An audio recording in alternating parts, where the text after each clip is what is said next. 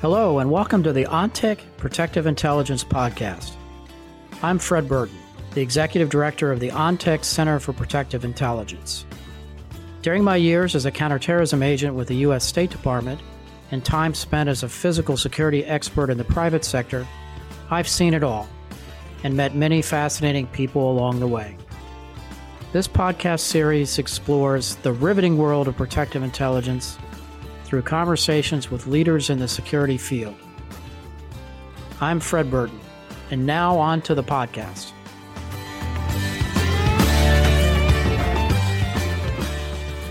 Hi, I'm Fred Burton, here today with Dr. Marisa Randazzo, who is the Chief Executive Officer and founder of Sigma Threat Management Associates. In this capacity, she oversees all of Sigma's threat assessment training and consulting operations, as well as strategic initiatives, providing daily management and visionary leadership to all of Sigma's work. She is recognized internationally as an expert on threat assessment and threat management, school shootings, and other types of targeted violence and protective intelligence investigations. She also serves as the Director of Threat Assessment for Georgetown University. Previously, Dr. Randazzo served for 10 years with the U.S. Secret Service, most recently as the agency's Chief Research Psychologist. Welcome, Marisa, to the ONTIC Protective Intelligence Podcast. It's great to be here, Fred. Thanks for having me. How do you see the events of January 6th at the U.S. Capitol changing the threat assessment for the upcoming inauguration?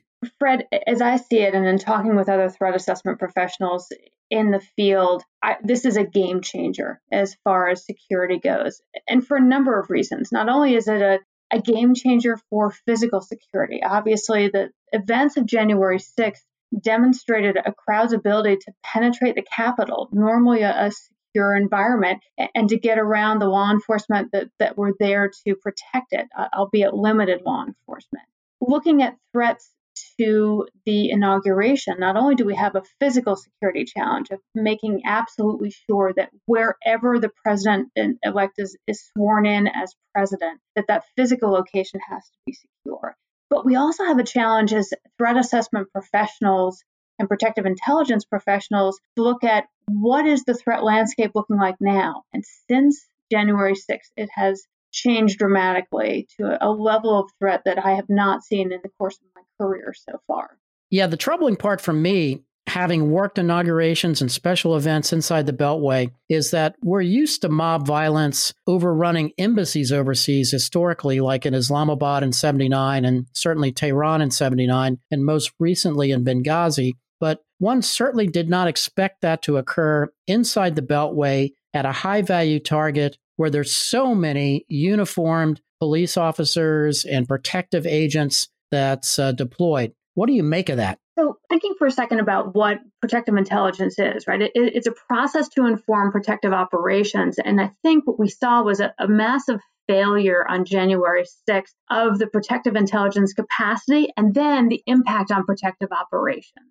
So protective intelligence from anyone, any layperson who was reading the news, engaged on social media, especially people who were engaging in some of the more extremist conversations on different social media, saw the plans for a mob, a huge crowd to come to Washington, D.C. on January 6th. And some of those individuals saw the detailed discussions around not only just marching and protesting, but going beyond that to occupying the Capitol and to taking back our country as these people saw it by force if necessary. We talk often when we're talking about international terrorism, foreign-born terrorism, about chatter. There could not have been more chatter around what groups of people were planning to do at the Capitol, inside the Capitol on January 6th, certainly than we've ever seen before. So that chatter alone should have informed protective operations in advance. Now, we know there were other failures, too, around the ability to secure resources that were needed, such as the National Guard, et cetera. But looking at this was not only a protective failure, but as I see it, a protective intelligence failure. Fred, I was just going to get back to your question, which is, so what does this mean for the inauguration? That in addition to physical security measures needing to be scrutinized, rechecked, enhanced dramatically for the swearing in and related events on January 20th, we need to make sure, and threat assessors need to make sure that their protective intelligence and threat assessment operations receive that same sort of additional scrutiny where we're checking and rechecking cases and assessing new threats prior to January 20th as well. Yeah, no doubt. And, the one thing that troubles me is I know from running protective intelligence operations, for example, at the Olympics in Atlanta, is that we had everything buttoned up at Georgia Tech campus, but yet we still had the bombing at Centennial Park. And I think that that's one of the challenges when you start looking at one of these large-scale special events, that there's an overwhelming number of soft targets. And so from a threat assessment perspective, how do you factor that into if you were the one tasked to write this? So here's what I'm looking at, and here's what I'm also very concerned about for January 20th and before and after, is that the softer targets we know are always easier to hit. And we know that would-be attackers, whatever their motivation, are going to look for the easiest path forward. What we look at for a threat assessment for any big event like the inaugural or Olympics, et cetera, is not only who is talking about wanting to do harm, but who's taking it a step further, who's on that pathway to violence, who is planning to approach the event or that target, who is preparing for, who's actually gaining the weapons, the access. We know from FBI research that preparation step often is very close to engaging in that harm as well. So who right now is going beyond just rhetoric, beyond just social media talking, to actually planning to be somewhere to do harm and then making it possible to do that harm, getting access to weapons, to whatever that is. And weapons we saw January 6th were not only what we think about with firearms, but even more so with flagpoles, with crutches. We saw people doing harm with a whole host of things that we don't often think about as weaponry, but were there with the intent to do harm with those instruments. So looking at it right now from a threat assessment angle, I'm looking at my own cases, and we're assisting law enforcement as well to look at who's going beyond just saying something, beyond that talk, which may actually just be bluster, to actually saying, well, I've got my plane ticket, or I'm driving there, I'm meeting up with so-and-so, and this is where I'm going to be. And Fred, as you were mentioning, not just for the actual event of the swearing in, the inauguration itself on January 20th, but especially looking at those softer targets. What might be a symbolic hit that's much less likely to be protected on January 20th? One of the things that I thought about in watching the aftermath of this, Marisa, is, and I'd love your perspective on this too. I know years ago there were very few players in the protective intelligence field. Certainly had the Secret Service and the State Department's Diplomatic Security Service, and then the U.S. Capitol Police stood up a unit. But is there too much information now to make sense of the threat streams? There's an overwhelming amount of information now, Fred, and the threat assessment field now with social media and with Twitter and Parler and Reddit and Gab and all of those different channels where people are interacting, it has magnified or amplified to an exponential extent beyond what it used to be in the earlier days of threat assessment. So there's a staggering amount of information. But on the other hand, the good news about this is that we also have a much more aware public, that we have individuals who are engaging in not only the crowdsourcing of trying to identify people who were inside the Capitol doing harm on January 6th, but people who are also now seeing what their friends and family are saying on social media and taking that step forward to alert the FBI, alert the Secret Service, alert local law enforcement so that they can look into it. So yes, our volume of intelligence has increased dramatically, but the willingness of the public to take that step forward and say, I'm not feeling comfortable with what I'm seeing, I'm worried about this, let me have a professional take a look at this, that is so much greater than we've ever seen before. You and I were chatting offline, and you raised a troubling aspect, as a former cop and as a former agent myself, is the impact of the possible insider threat in law enforcement. What's your thoughts on that? Fred, there was a report that came out this summer that I highly recommend people read from the Brennan Center on the sort of undocumented, untold amount of white nationalist sympathizers, far-right extremist sympathizers within our law enforcement at every level, local, state, and federal. And I believe it's within the military as well, that there are individuals within these trusted agencies that are sympathetic to these causes or maybe actively involved in extremist groups And that is a significant problem. We talk about that as an insider threat because they are inside these trusted agencies. These agencies we entrust with the protection of our public officials and the protection of events and the protection of our communities. So one of the things that we're starting to see since January 6th is that was visible in a way that we hadn't known before and hadn't had a full sense of before. We have reporting coming out from the January 6th Capitol riots that there were off-duty police officers flashing their badges at Capitol Police to be let in and saying, we're here to save you. That we now have seen reporting that there are law enforcement agencies around the country that are starting to identify, did they have officers from those agencies at January 6th? And if so, what disciplinary action should follow on? What investigation, what disciplinary action, if any? One of the things this Brennan Center report that was written by a colleague of mine, Michael German, who former FBI agent, has gone undercover in different organizations, has a phenomenal wealth of expertise looking at this problem of unidentified extremist ideology within law enforcement. One of the things that he points out in this report with the Brennan Center is that oftentimes law enforcement agencies lack policies that explicitly prohibit membership in white nationalist organizations and supremacist organizations and extremist organizations. That it should be a given, but now law enforcement may have to go back and start adopting these policies and take a look at, all right, what are these officers doing? Here's the thing of it too. Oftentimes this behavior, this affiliation is known within that agency, but they lack that policy to be able to discipline the behavior. So one step forward, but this is a long game, is going to be establishing those policies and then enforcing those policies to make sure officers who do have these affiliations are held accountable for that. Yeah, no doubt. And it's kind of a frightening aspect when you start looking at just the general business of protection, whether you're protecting high-value targets inside the government or corporate security. And I know the author of that piece. We were on a panel together a few years back down at Texas A&M University, so he does very good work.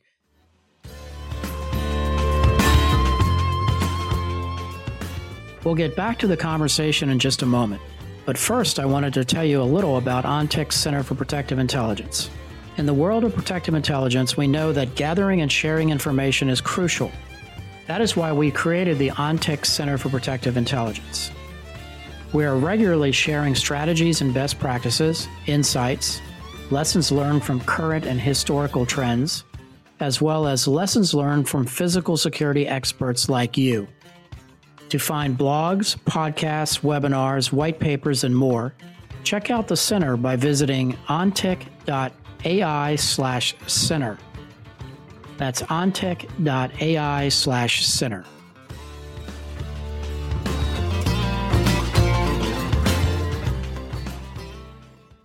Let's talk a little bit about this recent video that surfaced on this call of action for January 20th about how this might inspire murderers in search of a cause. What do you mean by that? Yeah, murderers in search of a cause is a phrase that came out of some of the earliest research done by the Secret Service on assassinations and attacks on public officials and public figures.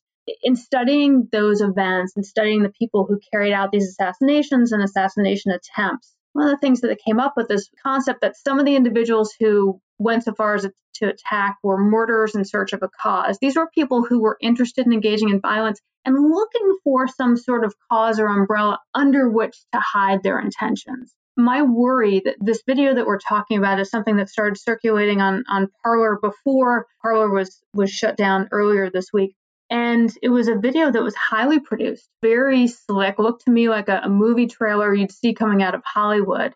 Definitely affiliated with the QAnon conspiracy because the tagline at the end had the acronym that's often affiliated with that extreme. And that was really designed to inspire and incite. It was a call to action in that saying January 20th begins our fight, essentially like what we would see coming out of Islamic extremists inspiring a jihad, a holy war. It was referencing God, have faith in God, fight till the end, fight to the death. It was one of the most disturbing calls to action videos I've seen from a terrorist or extremist example, and it was homegrown.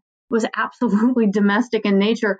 And had this been something coming from foreign nationals or from foreign terrorist groups, we would immediately have a reaction to it as a country. It's coming from inside. And I haven't seen the same type of alarm necessarily. But what I worry about is that type of video that's now circulating on social media has the impact of inspiring someone who may be looking to do harm or who mentally may be imbalanced, that they would take that as not only permission to go forward and engage in violence, but almost an invitation, a solicitation, a request, that this video is asking me to be a warrior and me to go defend the country as they see it in this very skewed and false view. But take it as an invitation to go forward and to sacrifice themselves and engage in massive harm. It is profoundly disturbing. I don't know if the video is still circulating, but I know that video alone, as well as a lot of related chatter, is significantly changing and amplifying the threat assessment and the physical protection needs for January 20th and beyond. And we still have a pipe bomb maker that appears to be on the loose that was capable of getting a couple devices at the RNC and DNC as well. Related to that, my sense was that those may have been intended as diversionary devices. We see this in events. Gosh, we saw this in the Columbine High School shooting back in 1999, that before actually engaging in the school shooting, the Columbine shooters had planted IEDs several miles away from the school and detonated them in a hope to distract first responders and keep them busy for their big attack when they actually launched the attack at their school. So I see likewise that these pipe bombs may well have been related to the January 6th attack and planted as diversionary devices, but that they were discovered before they actually detonated. So we're looking at similar things like that for soft targets beyond the inaugural itself. And certainly speaks to a degree of tactical coordination on the ground. I think that's such a key point, Fred. One of the things that I've seen coming out of the follow-on reports that we didn't know on January 6th as this was first unfolding was the level of coordination inside the Capitol with earpieces, hand signals. There were certain people there. I don't think it involved the entire crowd necessarily, but a subsection of that crowd that was there with specific plans in a highly coordinated effort. And I think those were the individuals looking in particular for the vice president, for the Speaker of the House, the ones with zip cuffs, the ones that were looking to create potentially a hostage situation or to actually engage in an assassination attempt. Marisa, usually at an inauguration, you have big business engaged. There's a lot of multinational corporations, a lot of CEOs that like to attend. I have not seen any reports on who might attend,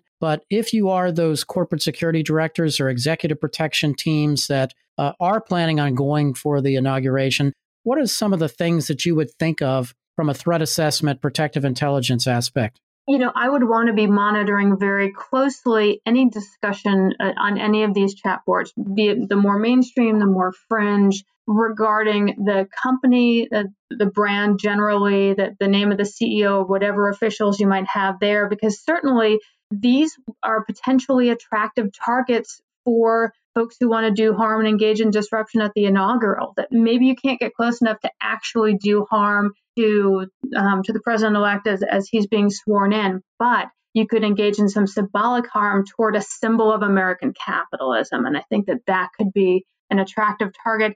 And one thing we do know about individuals and groups that have targeted public officials and public figures is that they often are prone to target switching. They'll make plans to try to harm their initial target. And if that is too difficult to approach, too difficult to achieve, they often look to, okay, what's a good proxy? What is easier to harm, easier to achieve? And I think that January 20th, for those attending the inaugural, that unfortunately it would be an abundance of potential soft targets there. Well, that's very good advice and certainly eye-opening. Is there anything that I haven't asked you that you would like to say? No, I think that I do want to emphasize, as we were talking about the insider threat on law enforcement, I spent my career, the first part of my career in law enforcement and the second part of my career working with and in support of law enforcement. And I know you have a similar experience as well.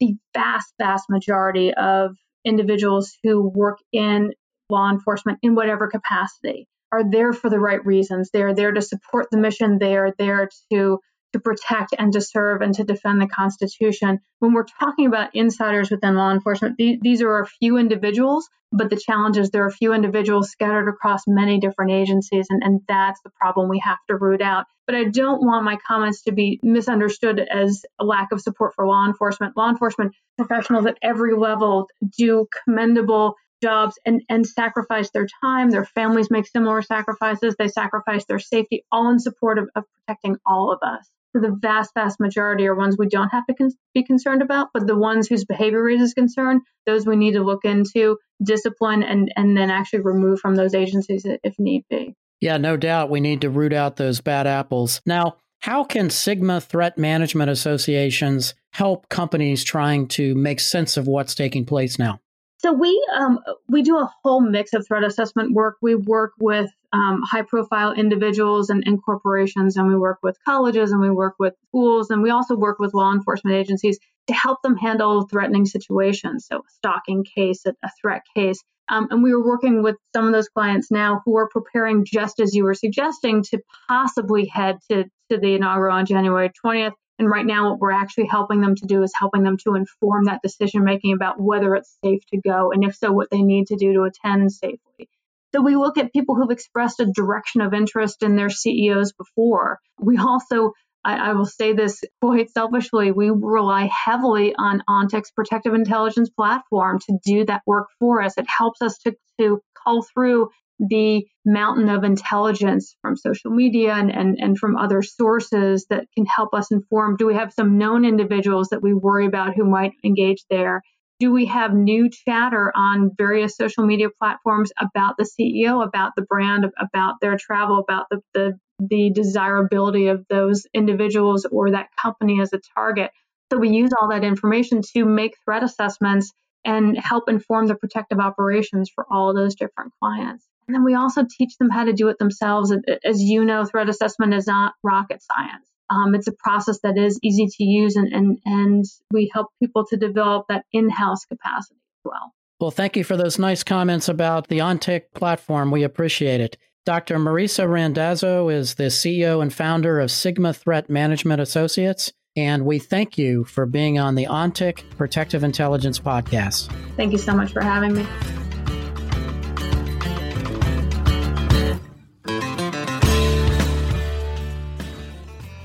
This episode was brought to you by the ONTIC Center for Protective Intelligence.